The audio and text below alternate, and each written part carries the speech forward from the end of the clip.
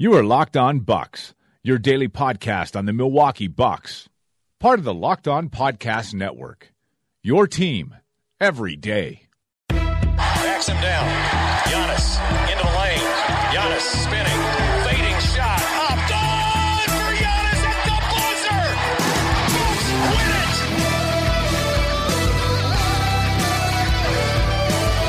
We may be young, but we believe on the future. Bucks win it. We may be young, but we believe on the future.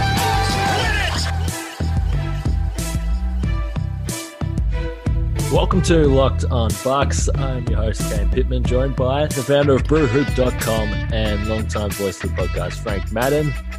And Frank, happy new year to you. I don't know how you spent your day today, but I'm not going to lie. The Milwaukee nightlife got a hold of me last night. So today, I actually went and got some Rocky Rococo pizza to help with the recovery process pregame.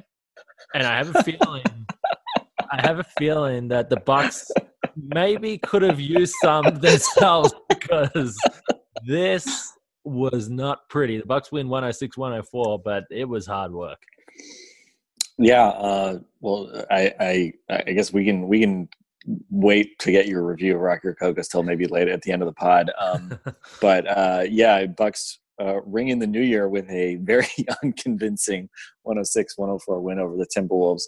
A T-Wolves team missing Karl-Anthony Towns, missing Andrew Wiggins, missing Jeff Teague, and featuring a whole lot of guys who I had to look up, like, wait, who is this guy exactly? Like, wait, where did this guy play college?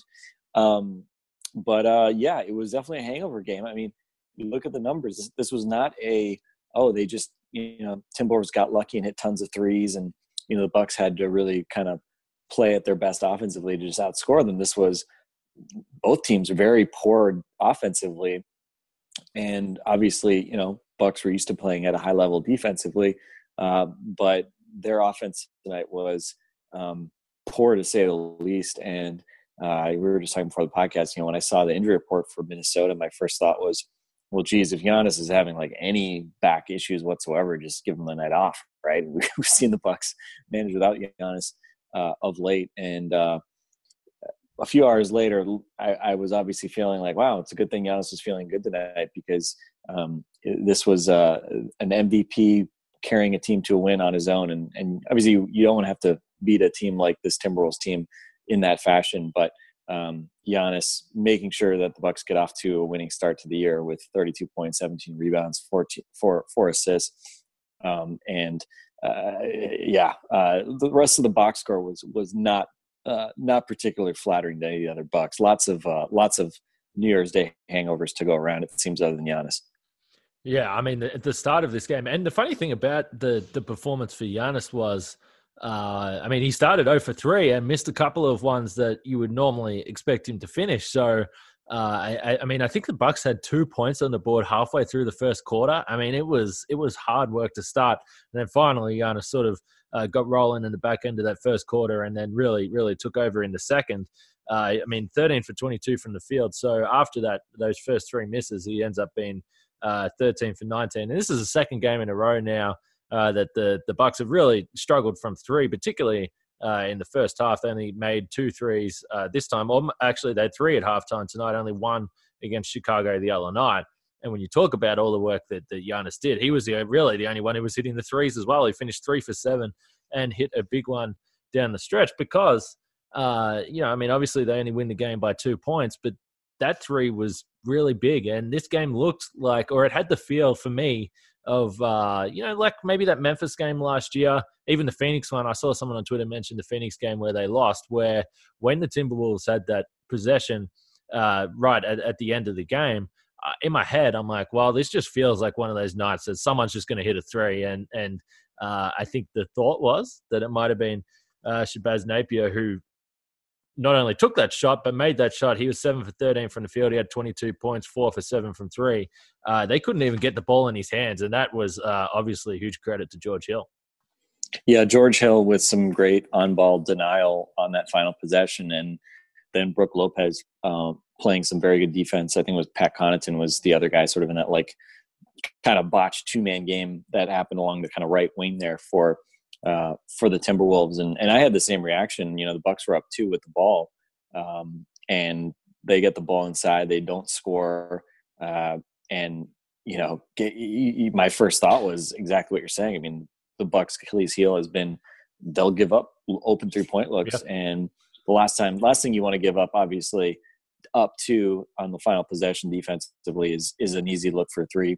And thankfully, the Bucks locked in a bit more than they did for much of the night because, I mean, if it's kind of funny. I mean, the defensive numbers were so good tonight, but I would definitely not say that this was, you know, a clean defensive game for the Bucks. I think, you know, there were a lot of dare threes for guys like Gorgui Dieng, who seemed like he had his foot on the line half the time anyway, thankfully.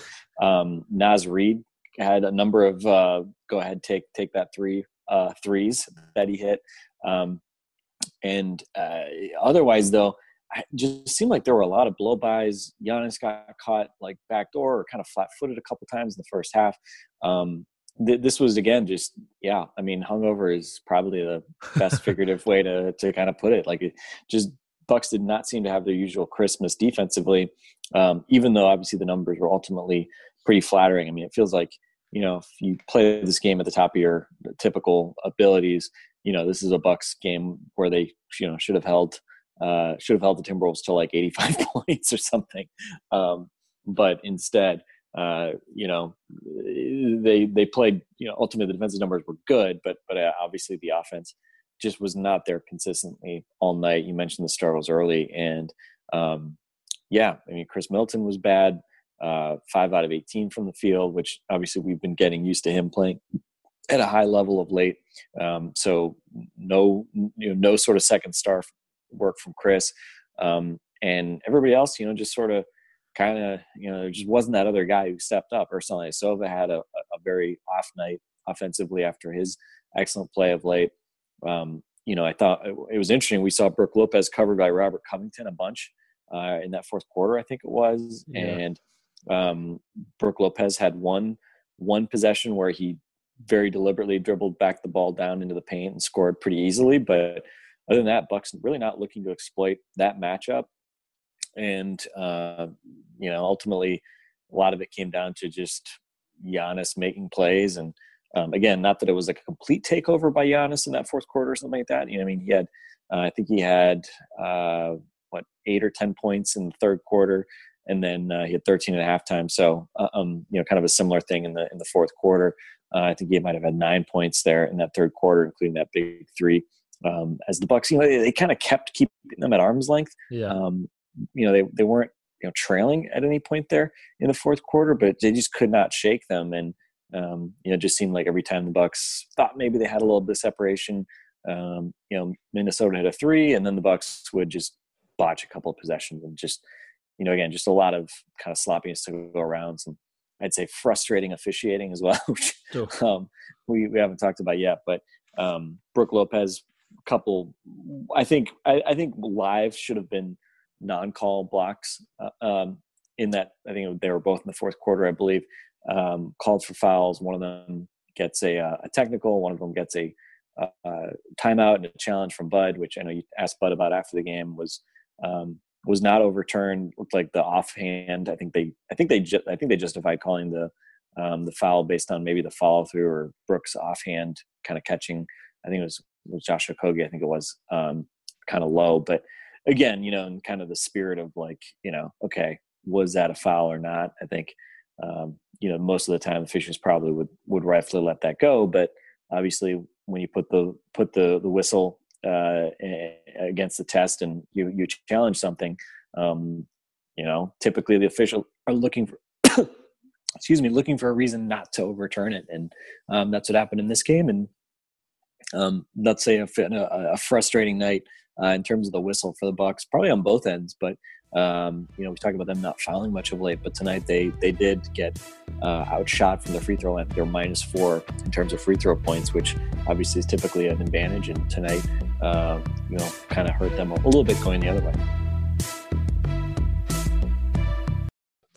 Are you the type of fan that knows football so well that you could choose any game and call it? Well, MyBookie is the place for you because they let you turn all your sports knowledge into cash in your wallet. Between football season, NBA, and the start of college basketball season, it's time to get off the sideline and get in on the action with MyBookie. If you're the kind of guy who likes to bet a little to win a lot, try a parlay. For instance, if you like a couple of the big favorites this week, parlays are perfect because they let you bet multiple games together for a much bigger payout. If you join right now, MyBookie will match your deposit halfway, all the way up to $1,000. That means if you deposit $2,000, you'll get an extra $1,000 in free money to play with. Just use promo code LOCKEDONNBA to activate the offer. Once again, that's promo code LOCKEDONNBA to take advantage of MyBookie's generous sign-up offer. Visit mybookie.ag today. You play, you win, you get paid. Yeah, I mean, certainly it looked like there was some frustration with the officials, certainly in the fourth quarter. And, it started actually, or there were some interesting calls throughout the game, but we almost saw our first Robin Lopez full blow-up. And I thought tonight was the night. I remember we spoke preseason about the ejections for Lopez. I think we put both Lopez brothers together in that one. And I thought for a second that Jarrett Culver, who he dunked all over Robin Lopez. It was a good dunk, but then had something to say. And Robin looked like he just didn't appreciate that. And he wanted to have a few words with him, which, by the way, you know what? It really shocked me that he didn't get a tech out of that, even though, there wasn't a lot in it, but generally that looked like the textbook play for a double tech. So Lopez was chasing sort of Culver up the floor. I think it was Naz Reid sort of stepped in and Robin Lopez just shoved him out of the way and then had some more words to say to Culver. Culver picked up the tech for the sort of whatever he said to Lopez after the dunk. I'm not too sure. And that was it. But then we had the two blocks from Lopez. And the problem is with the challenge. And, Bud said that after the game that it doesn't feel great, the system itself, for anybody. He's not really sure why they're overturning some things and not others. But the problem with the replay is tonight, as you mentioned, the off arm of Lopez, as soon as I saw that off arm was on him, and you can give them any excuse to say, okay, well, yeah, that's where the foul was. They're just not going to overturn it. And I thought that it was interesting that Bud went to challenge that one, and it felt like it was just like, okay, well, you've called the first one, which actually to me looked even cleaner than the second one. It looked like there was nothing in that one at all, and they just didn't overturn it.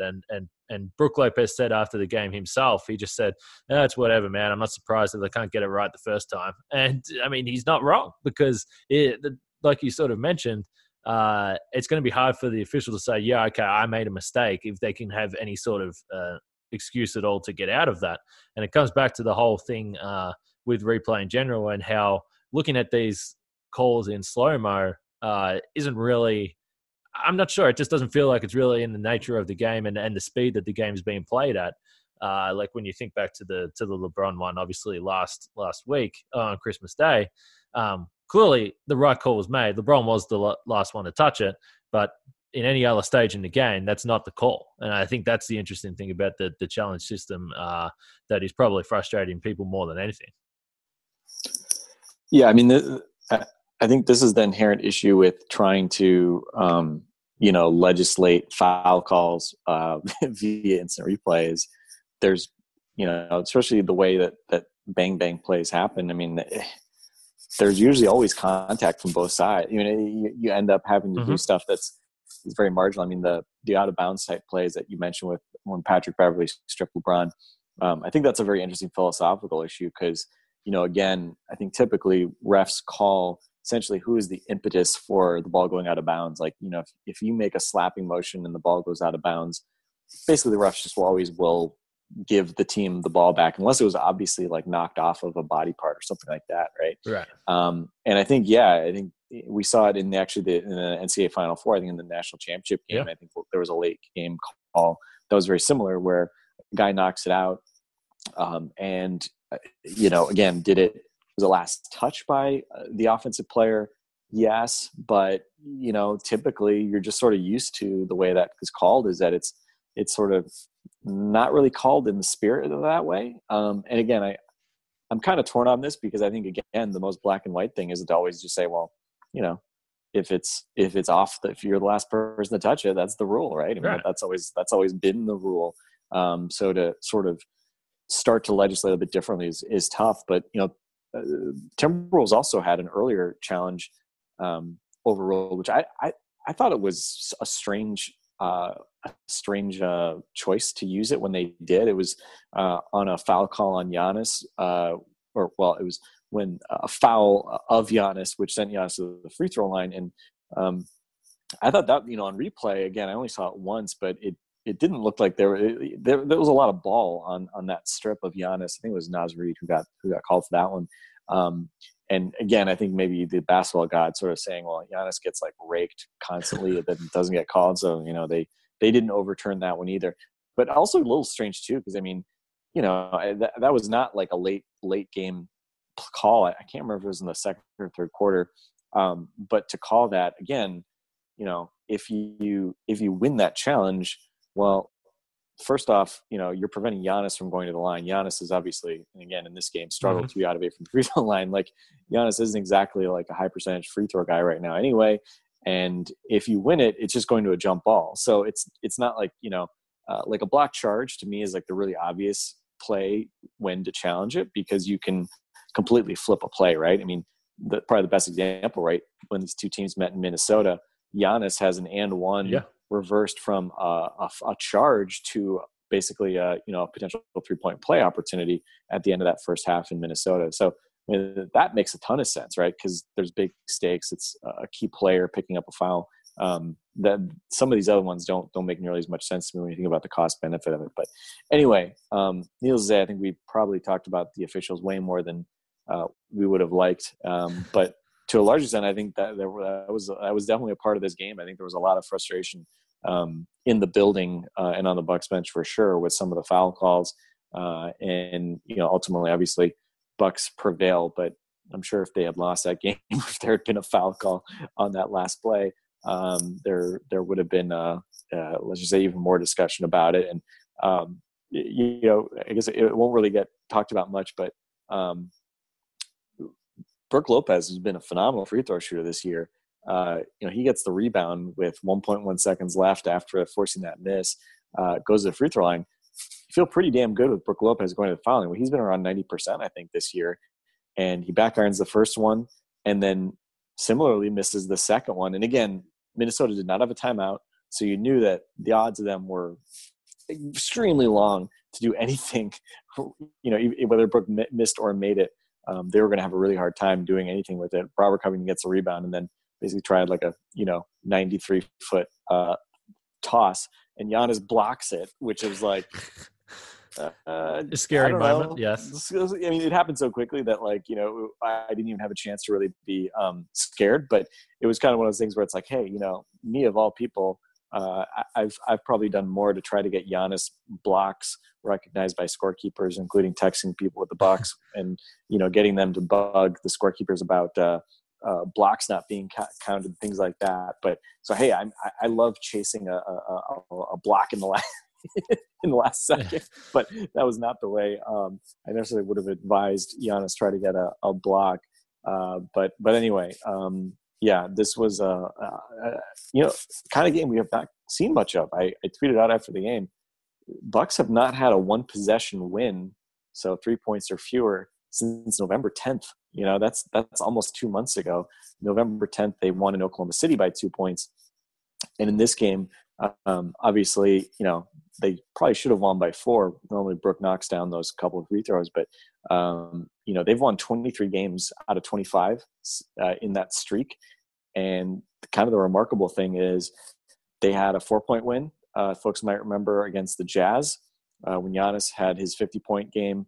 But other than that, this is the only other really close game that has been within 2 possessions in that entire time period. So it's pretty remarkable just how dominant the Bucks have been. I think 21 out of those 23 wins have come by 8 or more points, and a bunch of those by double digits as well. They've had a number of 8 and 9 point wins in there too. So yeah, definitely a play with your food type game, but fortunately for the Bucks, maybe they get a little bit lucky that obviously Minnesota wasn't able to take advantage. Certainly the Bucks gave them a lot of opportunities to maybe nick a win here that certainly I don't think any of us would have seen coming.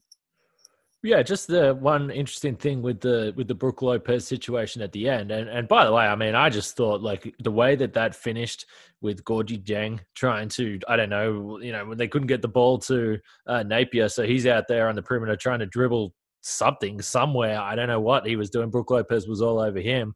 And then he gets the rebound. Is fouled. But I don't know if you can remember this. I was trying to, and I probably should have looked it up, but I was thinking in my head that back to that Memphis game last year where the Bucks lost at home, I think, unless I've got the wrong game, but I think Brook Lopez had a chance to either tie the game. He had some big free throws in that game and missed both as well.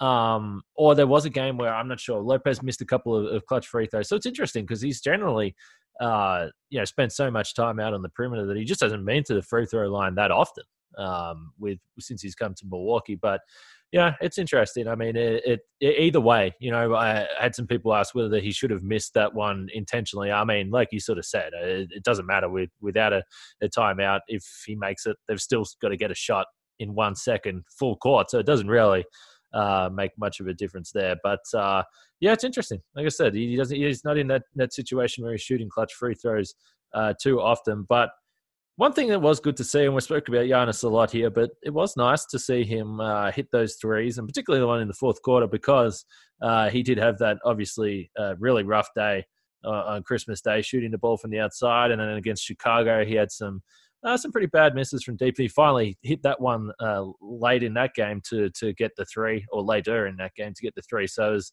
good to see him get back in some touch from the outside, I guess. I mean, we've spoke a lot. He's going to go through stretches where he's going to miss them. That's just what's going to happen. The important thing is that he keeps taking them. But for him to bounce back here and have his best little shooting night from the outside after that day on Christmas that's a positive. It's good to see him back knocking some of them down.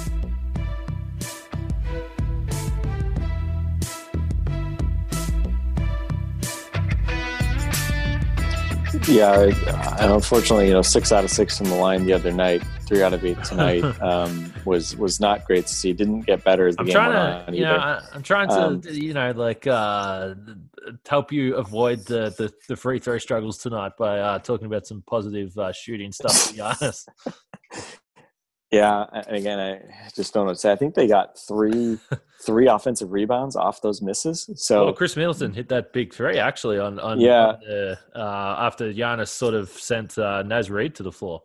Yeah, that's sort of the irony of his misses tonight is I think those misses probably actually were a net positive because of the number of reloads the Bucks got out of them. But again, missing free throws badly enough that you have good chances at offensive rebounds isn't really exactly the direction we want Giannis to be going with his free throw shooting. But yeah, the 3-point shooting was obviously nice to see. I think he started 2 out of 3, and I think he missed 3 straight, and then hits that last big one. But I think, was it Dieng or Reed immediately answered after that 3? So. Yeah.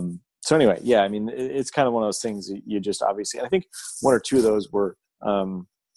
Where the defense was really not close. I think one of them was where the defense was guy was at the foul line pretty much. Again, maybe I think he said after I said a week ago that, he was kind of gotten used to teams guarding him a little bit out there. And so maybe playing against Philly on Christmas Day, it was sort of just like a shock to the system a little bit when, they got more and more bold, just pretty much daring him to shoot threes. And, I mean, it's a little unnerving. I think anybody who's played sports, whether it's basketball or anything, when you're basically uncontested at something, it can almost make it harder because you're not in necessarily the same rhythm that you might otherwise be. So anyway, I would say certainly good to see Giannis rediscovering that 3-point form a bit tonight, and again, hopefully, he doesn't hit a prolonged slump, because I think that's been the big part of his improvement is certainly a 0 for 7 game notwithstanding. I mean, again, he's hit a 3-pointer pretty much every game for 2 months, basically, other than that one game. So, just not going through those prolonged slumps is important, because obviously you do worry about just his confidence. And again, just if he starts missing, does he start overthinking it right? Does he start thinking too much about his mechanics? Because I think he's just a guy who probably is best served when he's just letting it fly and not thinking about it quite so much. So yeah, good to see Giannis back in the 30-point column tonight as well. I think it'd been like four straight games or so where he'd been 23 points or fewer, and a couple of those games were sort of because of blowouts and just not playing a whole lot. But obviously the Christmas Day game was obviously a different story, and the Indiana game as well. He's frustrated in that game as well, and just I'd say just generally it was not was held clamped down much more than we would have expected against the Pacers, who obviously went small, Brogdon guarding him a lot of time and just sending lots of help. So nice to see kind of a return to just more straight up kind of Giannis dominating and just sort of physically overpowering teams. And again, seemed like his back, at least we didn't see anything noticeable in terms of the back kind of causing him problems. But, again, I'll feel better when we stop seeing him on that injury report. Yeah, I mean, I do think that you hit the nail on the head right off the top of the podcast when you sort of had those thoughts about Giannis not playing because, again, as we mentioned, no Towns, no Wiggins tonight. It's probably a night you would like to think you could get away with not playing him. But I think the fact he did play probably tells you that he must have been feeling okay, put it that way. I don't think that this was a game on paper that they probably would have risked anything. And just a couple other notes from tonight. Bud did talk about Wesley Matthews, and he said that thigh contusion. It was interesting because he spoke about this on Monday in Chicago, that it was something that had been bothering him for a little while. He did mention tonight pregame that they were just being, I think his words were, overly cautious in regards to that. So certainly would expect that he might be back as soon as Saturday against San Antonio. And then the other sort of notable thing from the injury front was Bledsoe tonight. We haven't mentioned him, but he played 16 minutes the other night. He gets up to 20 minutes tonight. Had a really nice stretch to start the second half, actually, where he scored 6 quick points, assisted on a couple of the other baskets, and made a couple of nice sort of hustle plays tonight. He was on the floor a couple of times, had a nice save with the ball going out of bounds. There was a nice play. He looks good anyway. It looks like there's absolutely no concerns with that leg. And from what we know, it seems like he's just going to steadily continue climbing in those minutes there from 20 tonight. So it's good to have him back.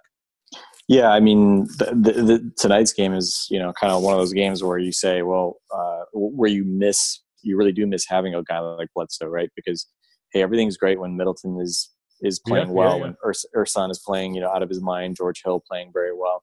But this was a night obviously where there just wasn't that obvious sort of secondary score to kind of give the Bucks a shot in the arm. And obviously, Bledsoe, when he's back to sort of his normal self, when he's playing the 25 to 30 minutes every night, then he's obviously just one more guy that can give you that spark. And just because of the way he attacks the basket, we've seen it now a number of times these last 2 games. I mean, he hasn't looked like a guy who is coming off a leg injury, right? I mean, he's still looked quick and getting to the rim as kind of you'd hope. So, I mean, just having that kind of arrow in your quiver and that type of attacking player at that point obviously is helpful. And also just, I mean, we had a couple of games in there where the Bucks, to be honest, looked like a team that wasn't starting a point guard. In terms of had some high turnover games.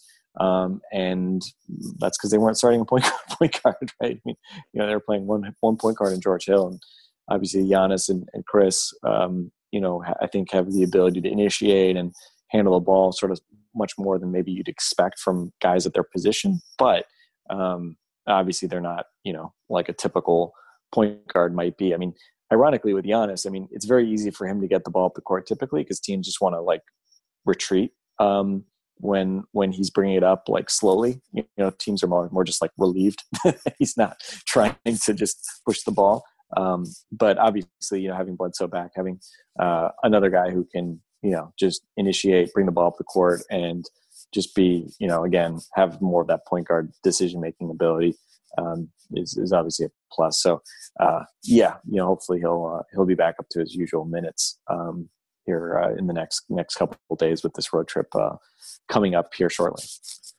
Yeah, well, they're also just in a sort of position of luxury at the moment with the guy like George Hill playing as well as he is. Obviously tonight, a rare night for him where he didn't hit a couple of the threes that he attempted, still over 50% of the season. But we saw in this game tonight that when Bledsoe checked out, they were just happy to roll with George Hill down the stretch. And as we already mentioned, he came up with that big defensive play. So it is a luxury for them right now that someone who has been as important as Bledsoe has for this team, they're able to plug in a guy like George Hill that's just been playing at such a high level. So, I would expect that Bledsoe will probably see another bump up again on Saturday against San Antonio, which is the last home game before they go on a little road trip here, which, probably doesn't hold as much fear a West Coast road trip as any other West Coast road trip the Bucks have had at any time in previous years with the way they've been playing and the way they've been playing on the road, and in particular against below 500 teams where I think it's 22-0 now after tonight. I mean, that was obviously in a little bit of jeopardy there, but they just keep taking care of business. And even though tonight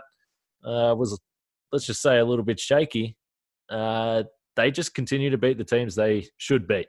And that's generally a sign of a pretty damn good team. Yeah, I mean, again, are they going to go undefeated against sub-500 teams? I doubt it.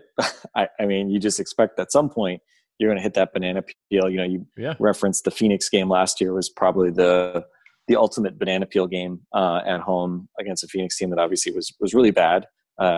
Granted, they lost to them twice, which was just the ultimate irony of how good they were last year. But I mean, again, I've kind of been mentally preparing myself for a game like this to turn into a loss for quite some time. And I think tonight you saw sort of some of the ingredients that can create that type of scenario. And again, tonight it wasn't even with Minnesota scoring a ton of points or hitting a bunch of threes.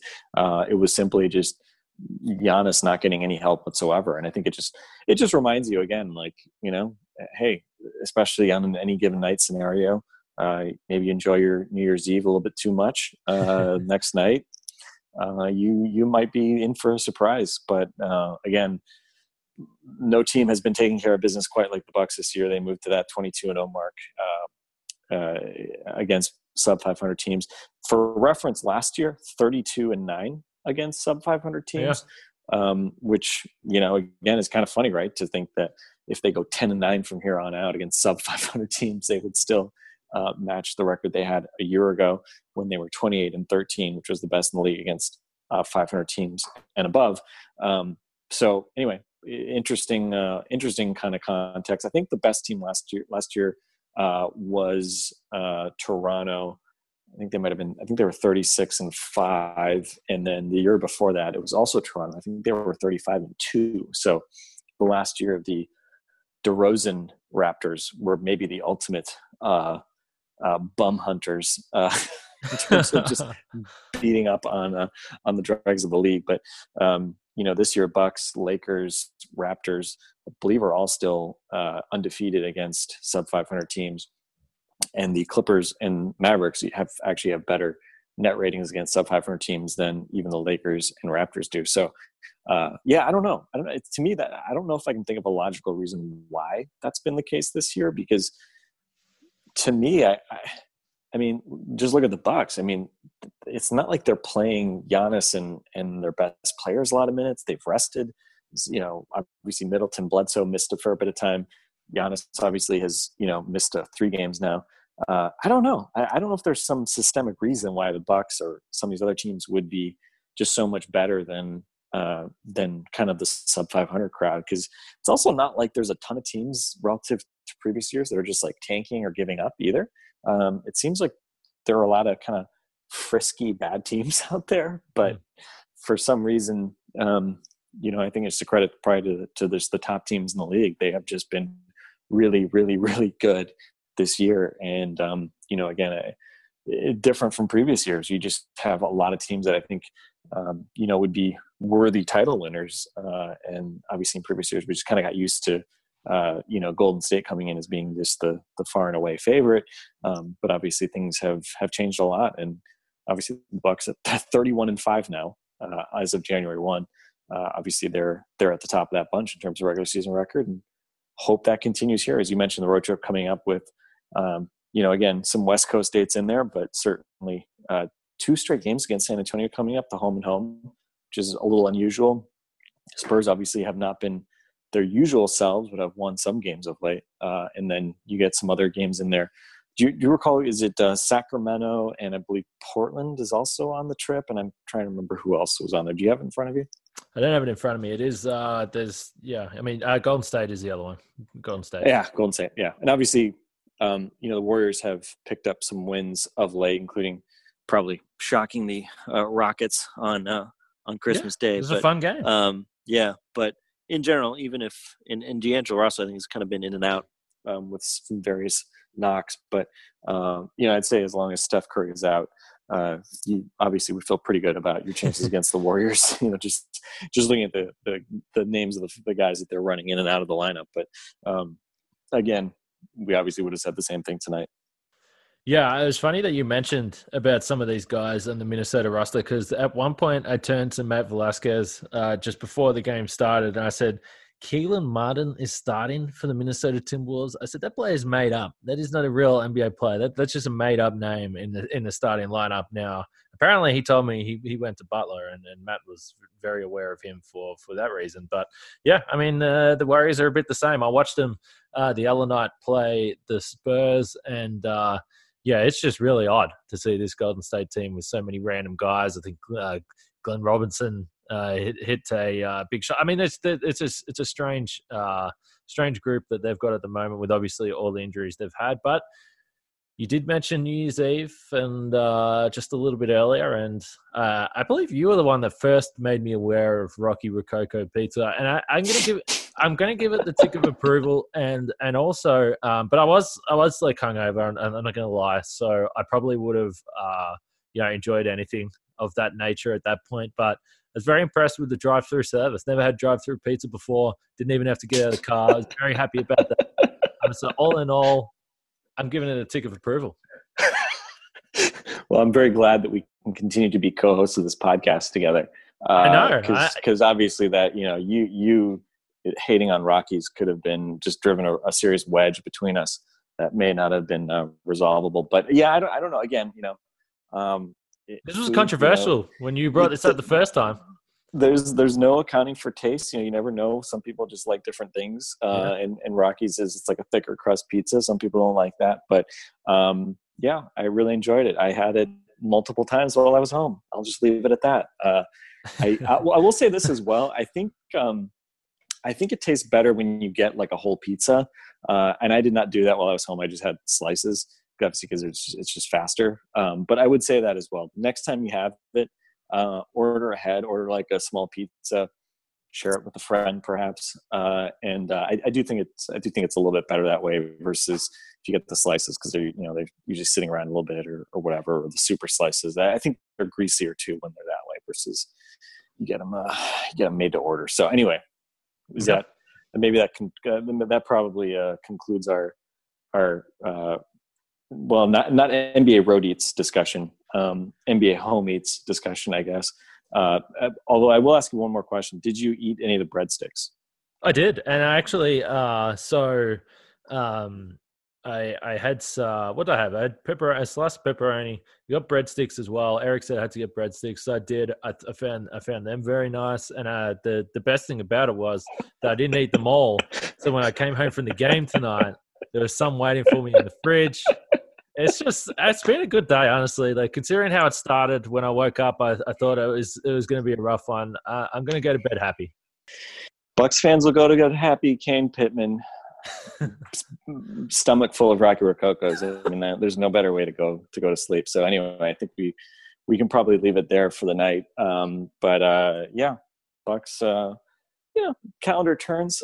Maybe not the most convincing way to start the new year, but in the grand scheme of the universe, we'll give them a pass. Nice to see Giannis doing Giannis things, and we'll hope that this weekend the rest of the crew is recovered. They've had their Rockies, gotten over their hangovers, and hopefully are back.